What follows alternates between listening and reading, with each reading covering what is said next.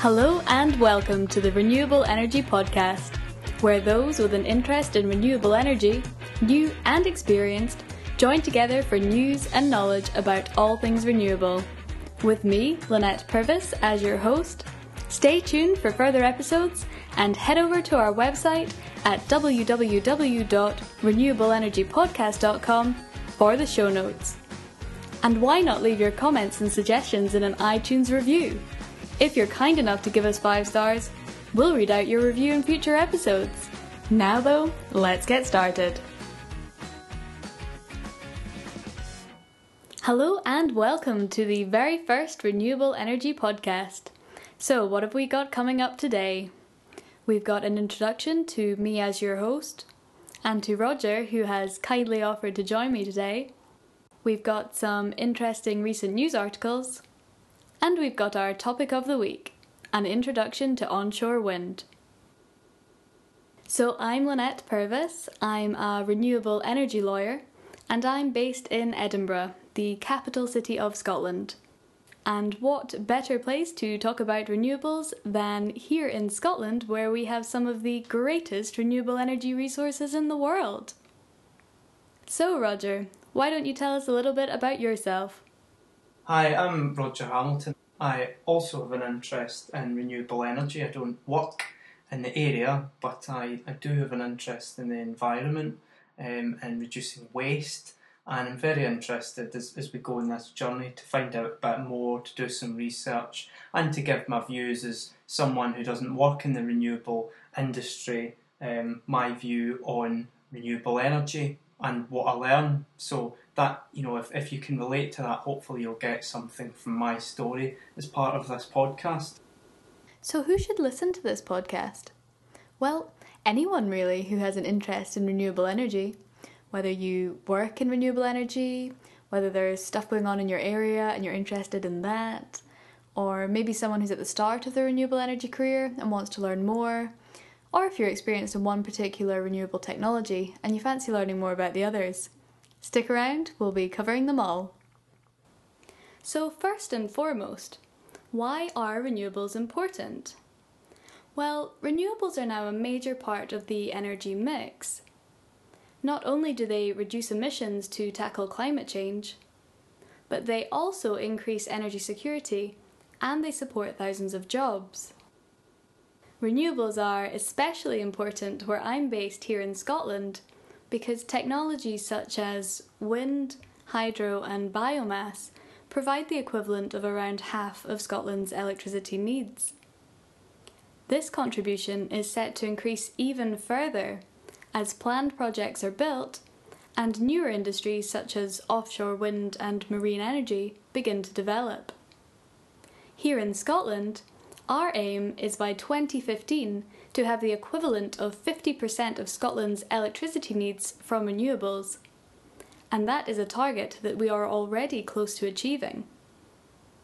Scotland has also set an ambitious and challenging target to deliver at least the equivalent of 100% of its electricity needs from renewable sources by 2020.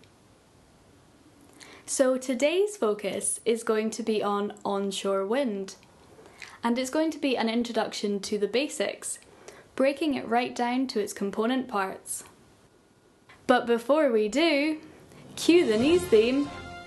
It's time for our renewable energy news section. Today's 3 articles all come from the BBC News website, so thank you very much to the BBC for these. First of all, 4 huge offshore wind farms combining hundreds of turbines have been given planning permission off the east coast of Scotland. The developments in the Forth and Tay region could provide over 2.2 gigawatts of power, enough to power over 1.4 million homes every year. It is estimated that the 4 developments will produce carbon savings of 135 million tonnes of CO2 over their lifespans.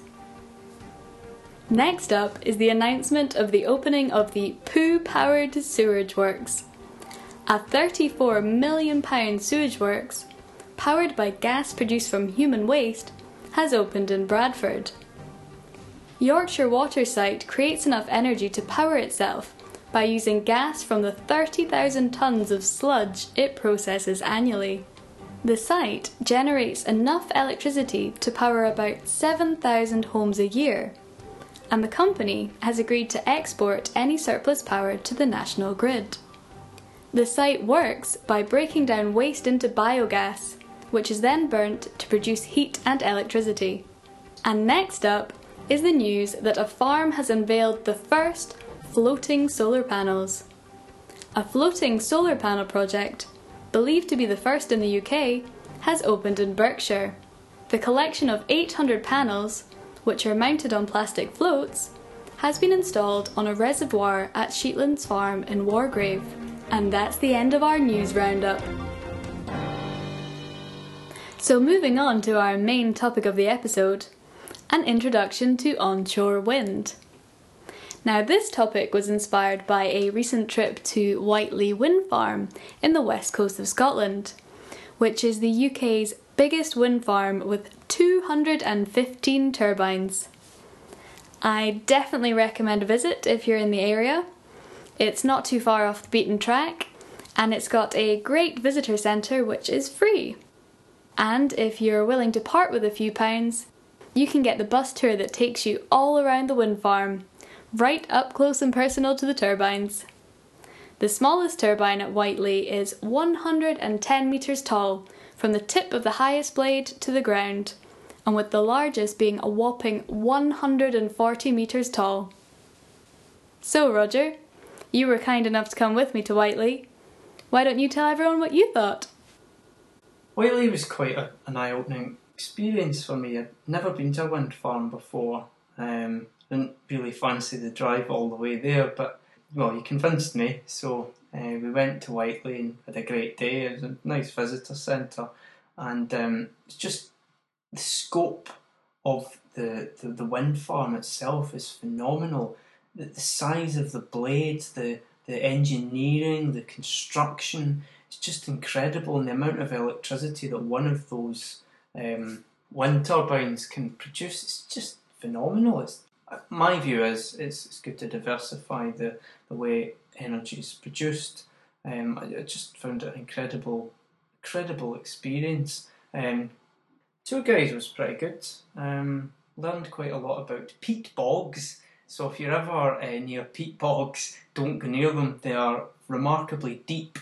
There's a story that the whole tractor got swamped, got stuck in a peat bog and just disappeared out of sight. So yeah, I didn't know about that. I didn't know about all the wildlife that lived out there as well. So it was quite fascinating to find out about that. Really nice day.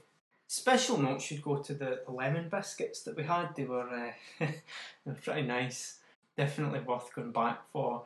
Also the learning centre. Felt like a bit of a child again, but really enjoyed it. Staff were very friendly as well, very welcoming, very informative, and clearly they were all quite passionate about what they were doing as well. So that shone through. So yeah, I really enjoyed Whiteley. It was good fun, and I would like to go back and use the cycle paths and the running paths. Cycle paths and the running paths and walking paths have been developed as part of the wind farm, in conjunction with the various local authorities. They're really good. There's lots of people out walking their dogs, lots of doggies running around, lots of children running around kicking footballs. Just quite good fun. Thank you very much, Roger. And it would seem that you didn't mind too much me dragging you along after all. So by way of background to onshore wind in Scotland, it currently makes up the largest proportion of Scottish renewable energy generation. It had a record year in 2013, producing over 11,000 gigawatt hours, which is the equivalent of around 30% of Scotland's electricity needs. Scotland is now home to over 4.5 gigawatts of installed onshore wind capacity, which is enough to power the equivalent of over 2.3 million homes. There are a further 3.7 gigawatts with planning permission, which is enough to power an extra 2 million homes. So, Anna, as someone quite new to renewable energy, I've got some questions that I'd quite like to ask. I think that's the format of how we're going to do it today. I'll ask the questions, you answer them. I think that's how it's going to work. So, question one, how's a wind farm built? How do they construct it? Well, taking Whiteley as an example, it was once just a massive moorland, and it is now home to 215 wind turbines, which is the biggest wind farm in the UK. First, more than 4 million tonnes of stone were extracted from the site to be used in the construction of roads and crane hardstandings. Then the access roads were constructed, and then the cables were laid in the trenches alongside those roads. The amount of cable used could cover the entire distance of the UK, right from Land's End to John O'Groats. So then the foundations were laid, on which the tower part of the turbines, which are made from steel, are erected in two parts, one on top of the other. That's when the hub of the turbine is added, and then the three blades, which are made from fiberglass, are added one by one. At Whiteley, the full turbines weigh about 360 tonnes each, and as mentioned, they range from 110 metres to 140 metres tall. So Roger, what's next?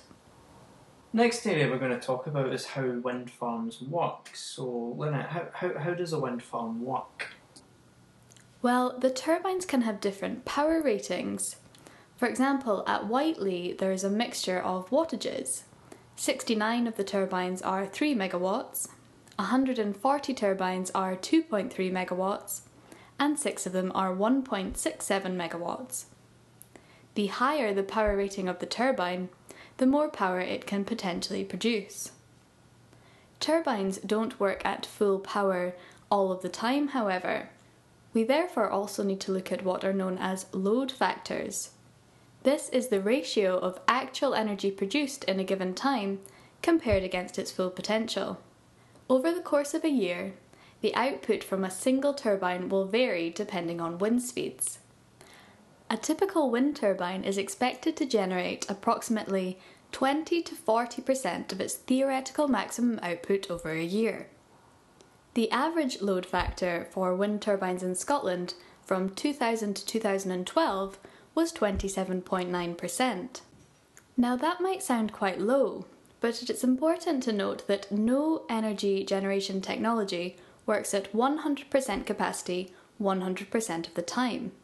And so, to put that in perspective, note that in 2012, the load factor for coal was 57.1%, for gas it was 30.4%, and for nuclear it was 70.1%. Next question's around how how it works with the wind. So does it matter what way the wind's blowing, the speed of the wind? Can the turbine leverage that, generate power regardless of the direction of the wind? Well, perhaps somewhat surprisingly, it doesn't matter which way the wind blows. This is because the whole horizontal section can spin around depending on the wind direction. Regarding wind speeds, the turbines produce power over a wide range of speeds, beginning to generate electricity at between 3 and 4 metres per second, which is around 8 miles an hour, and they approach their maximum output at around 25 metres per second, which is around 56 miles an hour. Generally speaking, the harder the wind is blowing, the more power will be produced from the turbines. Well, in that case, I guess it's no real surprise that onshore wind is so popular here in Scotland, as it is the windiest country in Europe and has around 25% of the whole continent's wind resources. So wind turbines can withstand and operate during gusts of wind.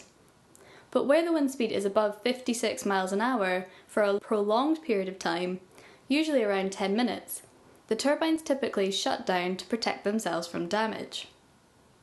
So clearly as it's a sort of newish technology, it's developing technology, there's costs involved. Is there some sort of government financial support or grants that are involved in renewable energy? Yes, that's exactly right. and you may have heard of renewable energy subsidies before.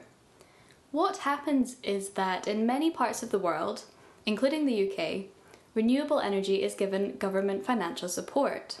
This serves to level the playing field for renewables and more conventional technologies, counterbalancing the fact that renewable technologies are newer and more innovative and are therefore more expensive to build. So that begs the question, should we be subsidising renewable energy in this way? The UK Energy Secretary Ed Davey definitely seems to think so.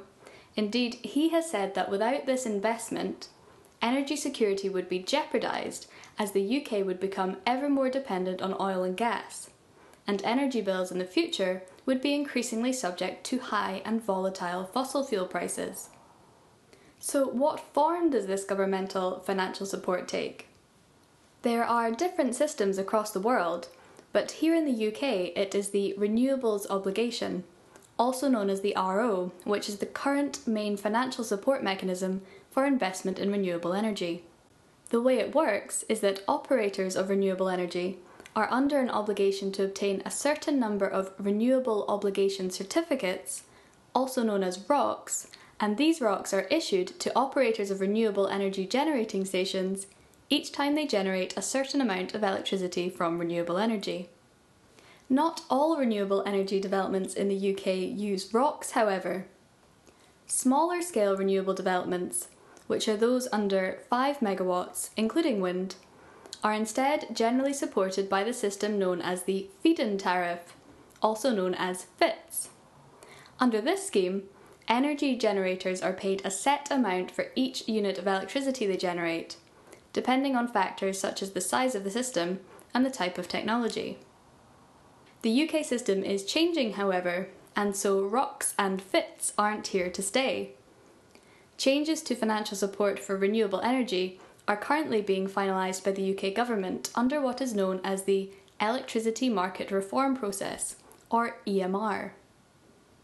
The scheme will be called a feed-in tariff with a contract for difference, also known as CFDs.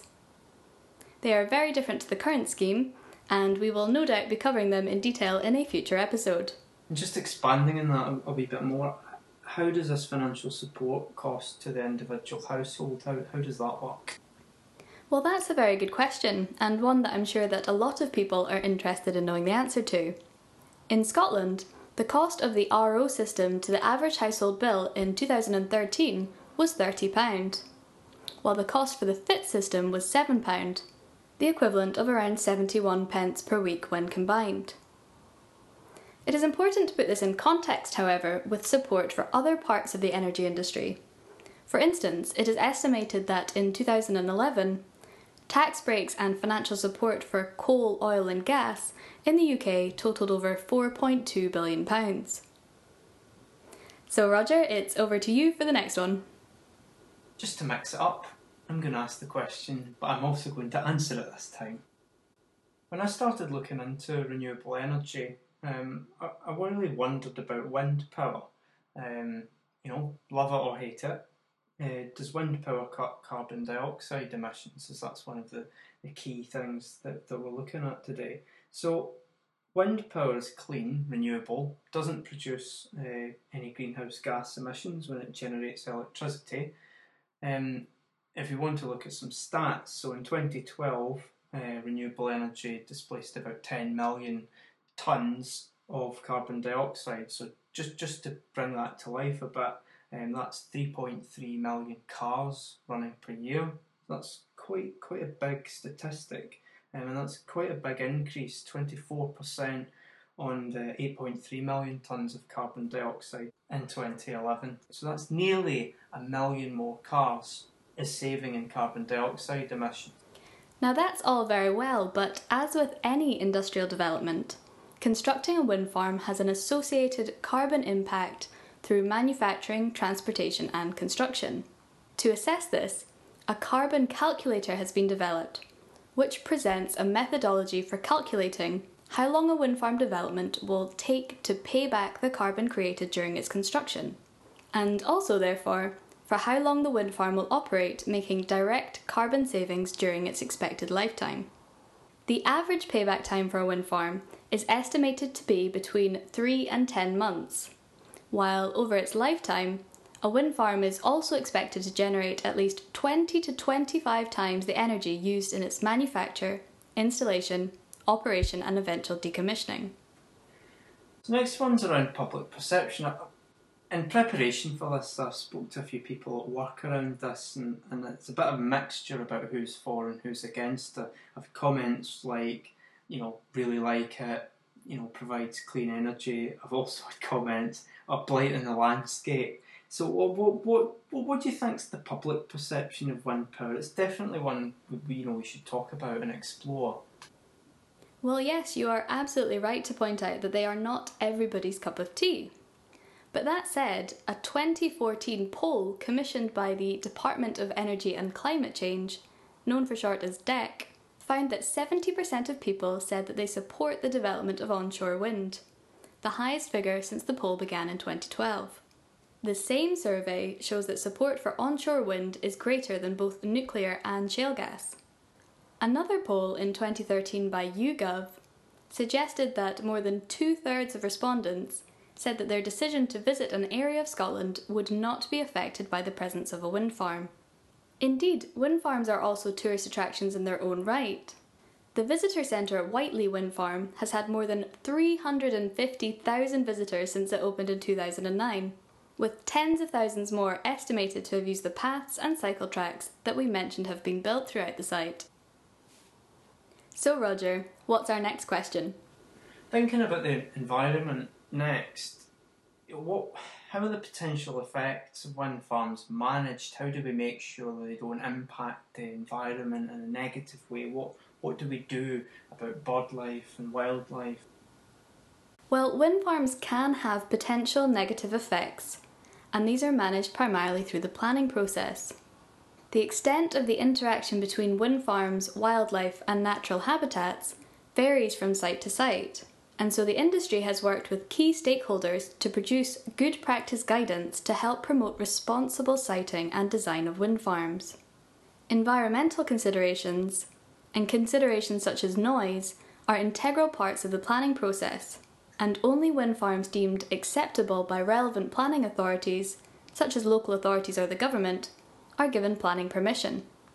So Roger, I think we've time for one more question. Off you go. So wind farms are built, huge things, massive things. Honestly, go to a wind farm, they're huge. How long do they last? How are they designed to last? And what happens, once they've reached their expiry date? What happens then? The design and quality of turbine manufacturing is improving all the time, but generally, individual wind turbines are built to last more than 20 years if they are maintained properly. Following the operational stage of a wind farm development, there are 3 options available. First, the site can be repowered, which could increase its capacity and efficiency, potentially leading to fewer turbines. Or, if the turbines are still in good condition, the site can resubmit to be reconsented for a further operational stage with no changes to the existing infrastructure. If neither of those options are available, the site can be decommissioned in line with a decommissioning plan which has been pre-agreed with the relevant planning authority. Now, it's obviously important that this is done right, and it is government policy here in Scotland that wind farm developers must satisfy the relevant planning authority that they have a suitable and robust plan, often including a financial bond being put in place from day one, for decommissioning the wind farm and restoring the land to its former condition. And if they can't do that, then it won't get planning permission in the first place. So there you have it, the end of episode 1 of the Renewable Energy Podcast. Special thanks go to the BBC for the news articles, to Scottish Renewables for the very helpful information on their website, especially their publication called An Introduction to Onshore Wind, which gave me a lot of the facts and figures for this podcast. And also, thank you very much to Roger for all your help. And to all of you for listening. We hope to see you next time. Goodbye.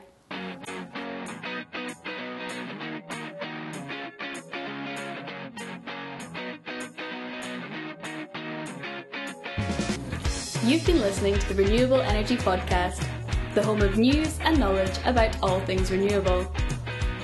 Don't forget to stay tuned for further episodes and to head over to our website www.renewableenergypodcast.com for the show notes. And we'd love you to leave your comments and suggestions in an iTunes review. Remember that if you're kind enough to give us 5 stars, we'll read out your review in future episodes. That's all for today though, so bye for now and see you next time.